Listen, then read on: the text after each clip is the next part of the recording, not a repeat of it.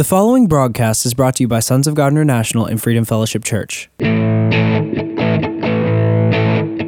and welcome to the prophetic voice of our time, where we focus on the voice of prophecy, which is the testimony of Jesus Christ.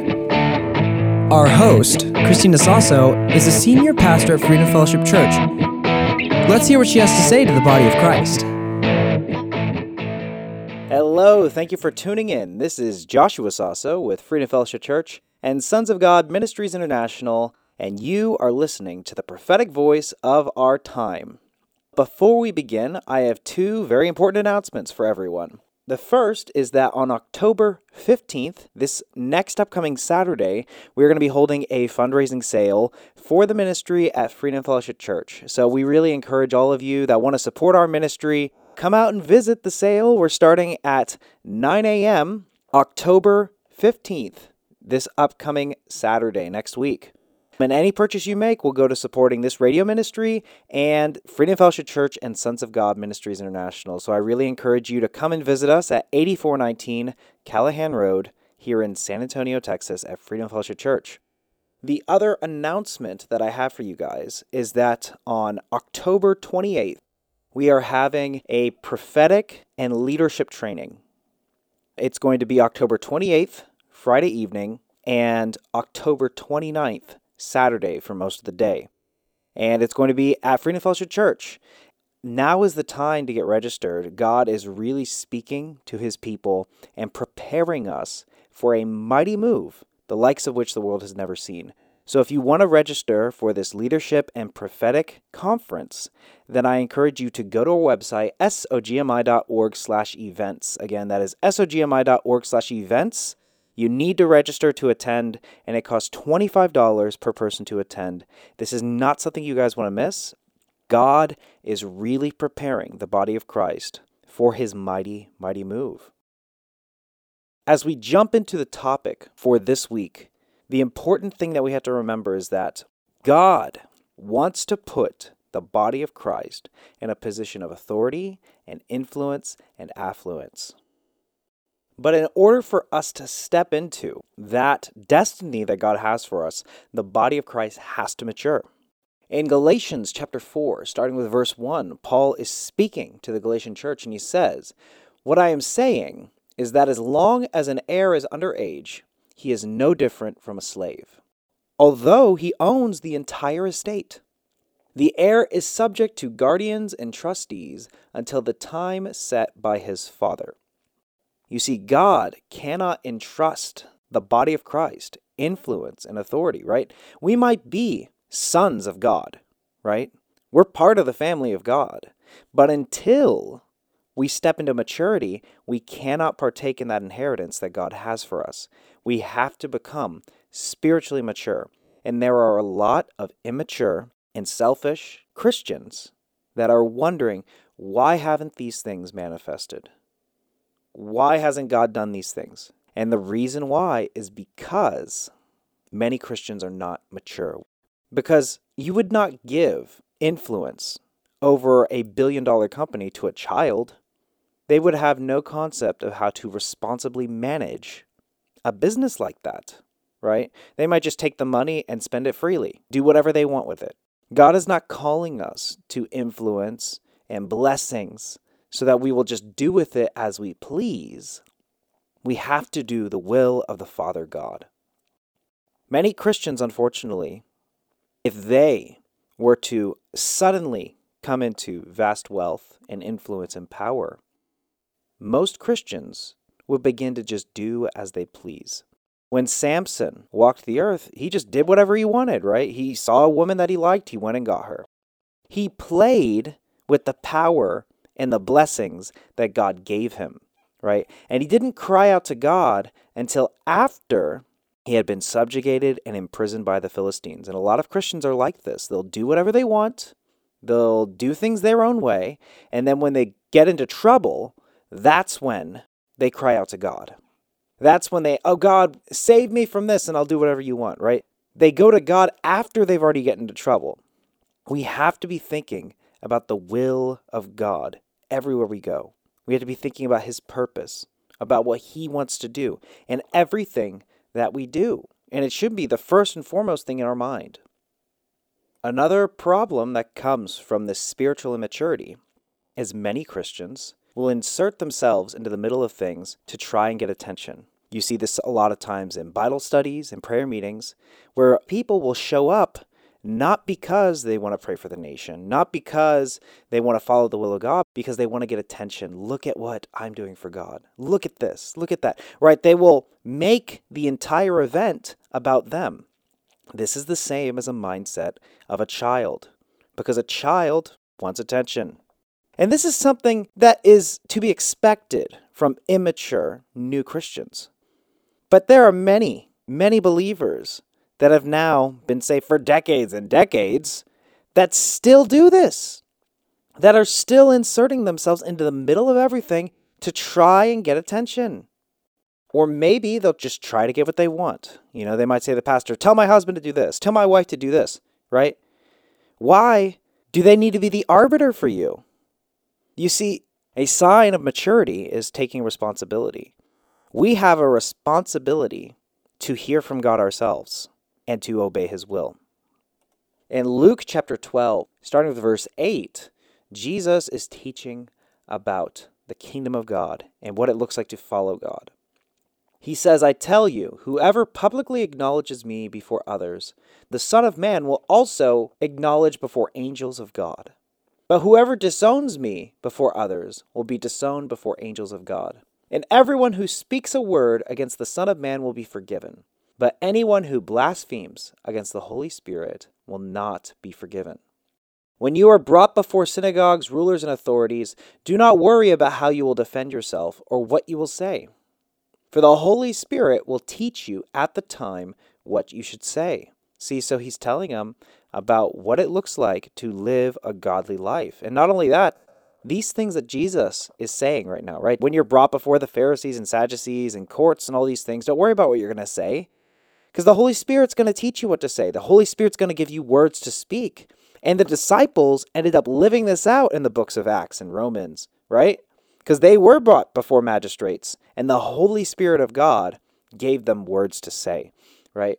So this ended up being preparation for the leadership that the disciples and the early church was going to have to go into. So these are all important things. But I want you to look at what happens in verse 13. It says, someone in the crowd said to him, Teacher, tell my brother to divide the inheritance with me. Jesus replied, Man, who appointed me a judge or an arbiter between you? Then he said to them, Watch out, be on your guard against all kinds of greed. Life does not consist in an abundance of possessions. So here Jesus is talking about how to follow God, how to trust and be led by the Holy Spirit. This is the message he's focusing on right now because that is what the Father God directed him to do. And now this man was sitting in the crowd, sitting through all of that, and the only thing he's thinking about is, I want you to tell my brother to divide the inheritance with me, right? He's just thinking about how he can get his brother's money. And that's the only thing he's thinking about. I guarantee you, he was listening to all of Jesus' teachings, and not a single word of it was being retained by him, right? It was going in one ear and out the other because he was just thinking about what he wanted. He was just thinking about what he wanted to get and how he wanted Jesus to help him get it, right? And this is a sign of immaturity and selfishness. And unfortunately, there are many Christians that operate like this. He took this entire teaching that Jesus was doing and completely derailed the conversation. He completely derailed it.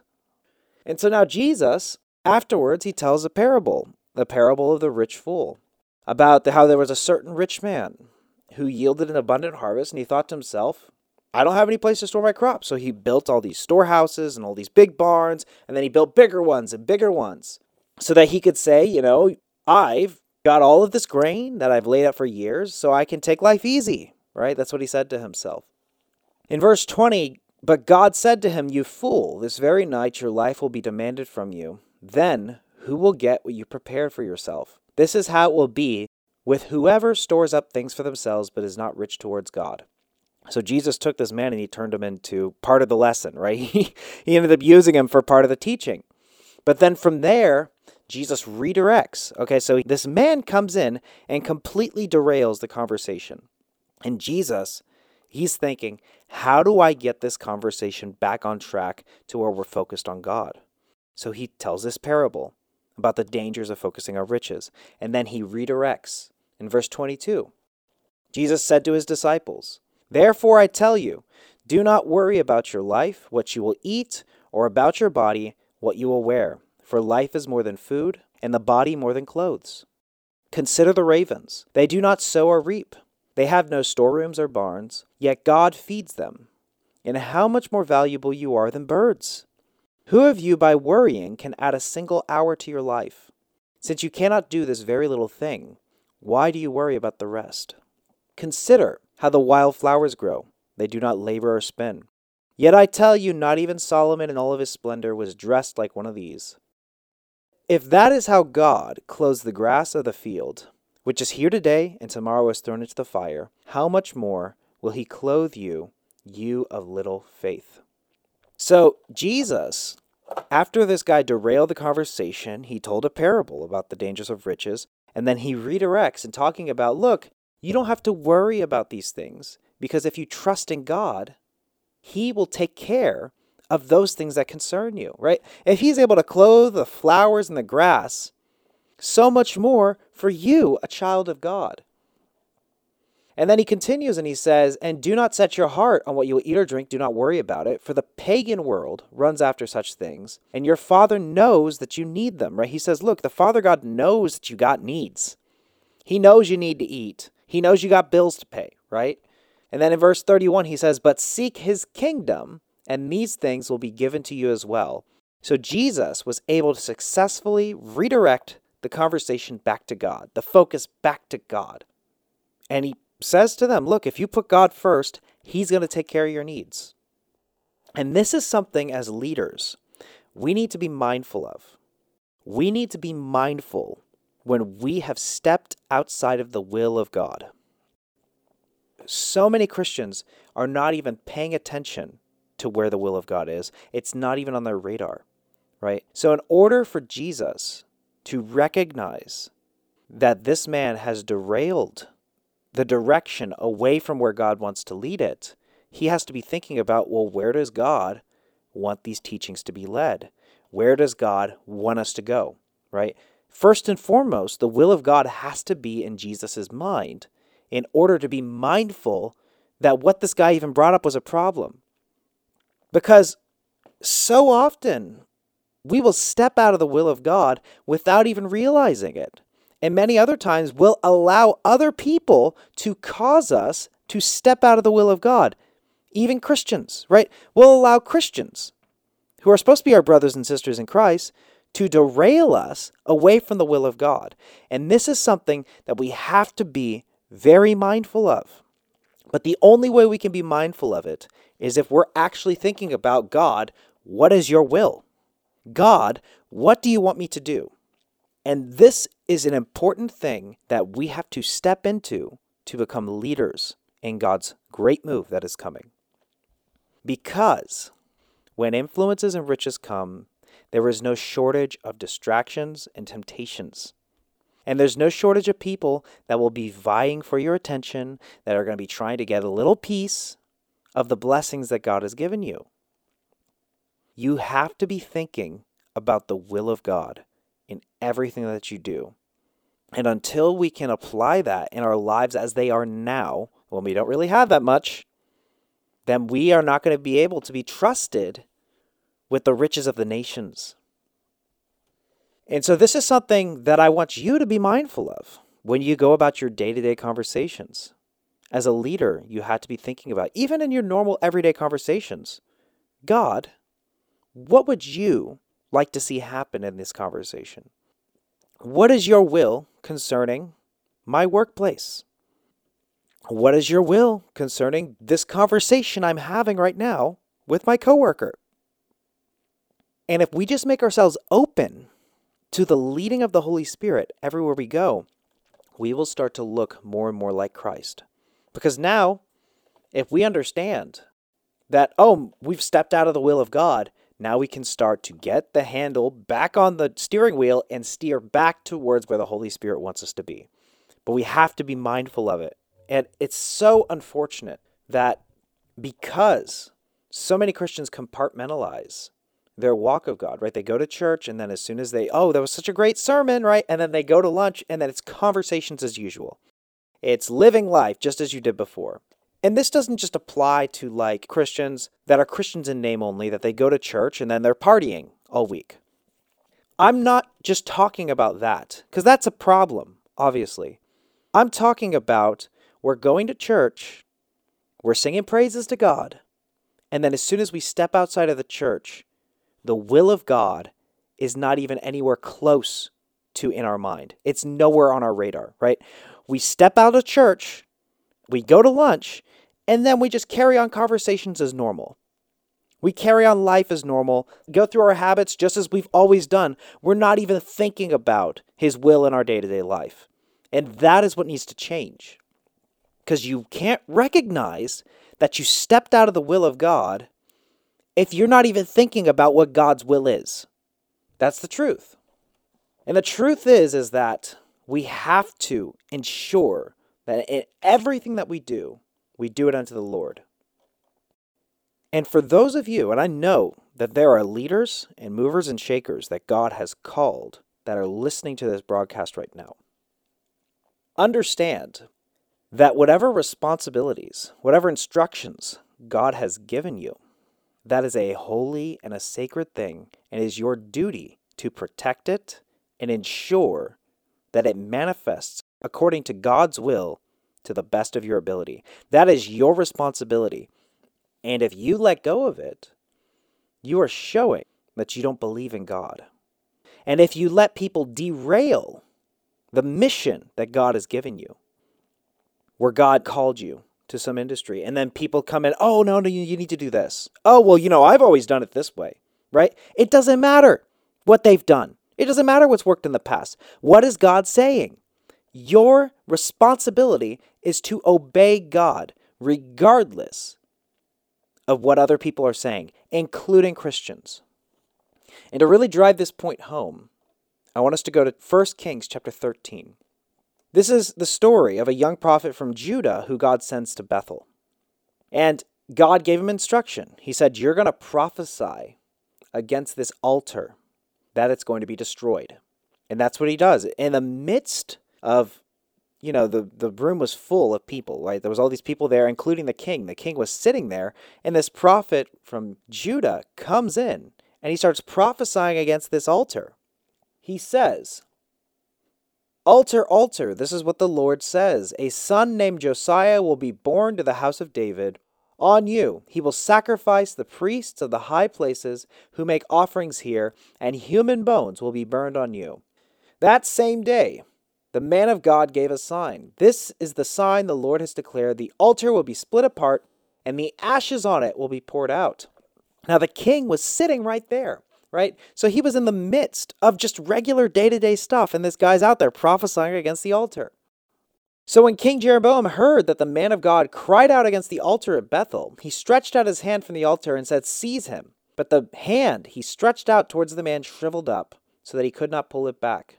Also, the altar was split apart, and its ashes poured out according to the sign given by the man of God, by the word of the Lord. So immediately, his prophetic word, the sign that he gave in his prophetic word, immediately came to pass. That is such a powerful thing. And so the king says, look, my hand is shriveled up. Can you intercede before the Lord that it's going to restore? And he does. He prays to God, and immediately the king's arm goes back to normal. So the king said to the man of God, and this is the important part, come home with me for a meal, and I will give you a gift. But the man of God answered the king, even if you were to give me half of your possessions, I would not go with you, nor would I eat bread or drink water here. For I was commanded by the word of the Lord, you must not eat bread or drink water or return by the way you came. So he took another road and did not return by the way he had come to Bethel. God gave him a specific set of instructions. You're going to go there, you're going to prophesy against the altar, and then you're not going to stay at anybody's house, you're not going to accept any offerings from them, and you're not going to go the way that you got there. You have to go home a different route. Very specific instructions, and it's this young prophet's responsibility to ensure that he obeys them. Now it says in verse 11, now there was a certain old prophet living in Bethel, whose sons came and told him all that the man of God had done there that day. They also told their father what he had said to the king, so this old prophet knows everything that happened. Their father asked them, which way did he go? And his sons showed him which road the man of God from Judah had taken. So he said to his son, saddle the donkey for me. And when he saddled the donkey for him, he mounted it and rode after the man of God. He found him sitting under an oak tree and asked, are you the man of God who came from Judah? I am, he replied. So the prophet said to him, come home and eat with me. Right? He's asking the same thing that the king asked. But the man of God repeated his instructions. I cannot turn back and go with you, nor can I eat bread or drink water with you in this place. I have been told by the word of the Lord, you must not eat bread or drink water or return by the way you came. The old prophet answered, I too am a prophet, as you are. And an angel said to me by the word of the Lord, bring him back with you to your house, so that he may eat bread and drink water. But he was lying to him. So the man of God returned with him and ate and drank in his house. While they were sitting at the table, the word of the Lord came to the old prophet who had brought him back. And he cried out to the man of God who had come from Judah, this is what the Lord says, you have defied the word of the Lord and have not kept the command the Lord your God gave you. You came back and ate bread and drank water in a place he told you not to eat or drink. Therefore your body will not be buried in the tomb of your ancestors. And so when the man of God left, a lion met him on the road and killed him. The man of God did not make it home. And this seems like a very harsh thing, right? Because the old prophet lied to him. Why would God do this? But you have to understand, first and foremost, the instructions and the directions of God are the most important thing in your life. And any instructions that God gives you, you have a responsibility to fulfill them as God told you to do them. And the shocking thing about this story is that this man was derailed, right? He was pulled out of God's will by another believer, by another prophet who pulled him away from God's will. And there's even a dynamic here where this old prophet, right? So he's been serving God longer than this young prophet. So there's this, appeal to seniority. Look, I've been in the ministry for 50 years, right? So you should listen to my advice. I've been following God for so long. So, I should probably listen to them. I should probably see what their opinion is. Okay? It doesn't matter who's telling you their opinions. If it goes against the instructions of the Lord, you need to completely disregard it because you have a responsibility to obey God. And it really makes you wonder, why did this prophet do this? Why did the old prophet lie to the young prophet? Could it be perhaps jealousy or envy that this new unknown prophet is popping up and is getting all of the credit for all this stuff? Could it be that God had not used or spoken to this old prophet in a long time, and in seeing this young prophet being used by God reminded him of his own failures? We don't know. But what we do know is that God held the young prophet responsible for his disobedience. Because let's face it, if God tells you something, then it shouldn't matter what anybody else says. You have a responsibility to obey it. But in order for you to recognize if somebody is trying to pull you out of the will of God, you have to be thinking about the will of God first and foremost, which is why the scripture tells us, right? Bind the law of God, bind the word of God on tablets in your heart. You got to meditate on God's will day and night. Keep it first and foremost in your mind so that if someone, whether an unbeliever or a believer, is leading you out of God's will, you will recognize it, and then you will know that that is not the path I'm supposed to go on. So let us make God's will first and foremost in our lives. Amen. Well, I'm out of time for today. As a reminder, don't forget, next Saturday, October 15th, we are having a fundraising sale at 8419 Callahan Road here in San Antonio, Texas. I really hope to see some of you guys there. And don't forget to register for our Leadership and Prophetic Conference for October 28th and 29th. You can go to our website, sogmi.org/events. Thank you so much for tuning in. My name is Joshua Sasso, and you've been listening to the prophetic voice of our time. Thanks for tuning in.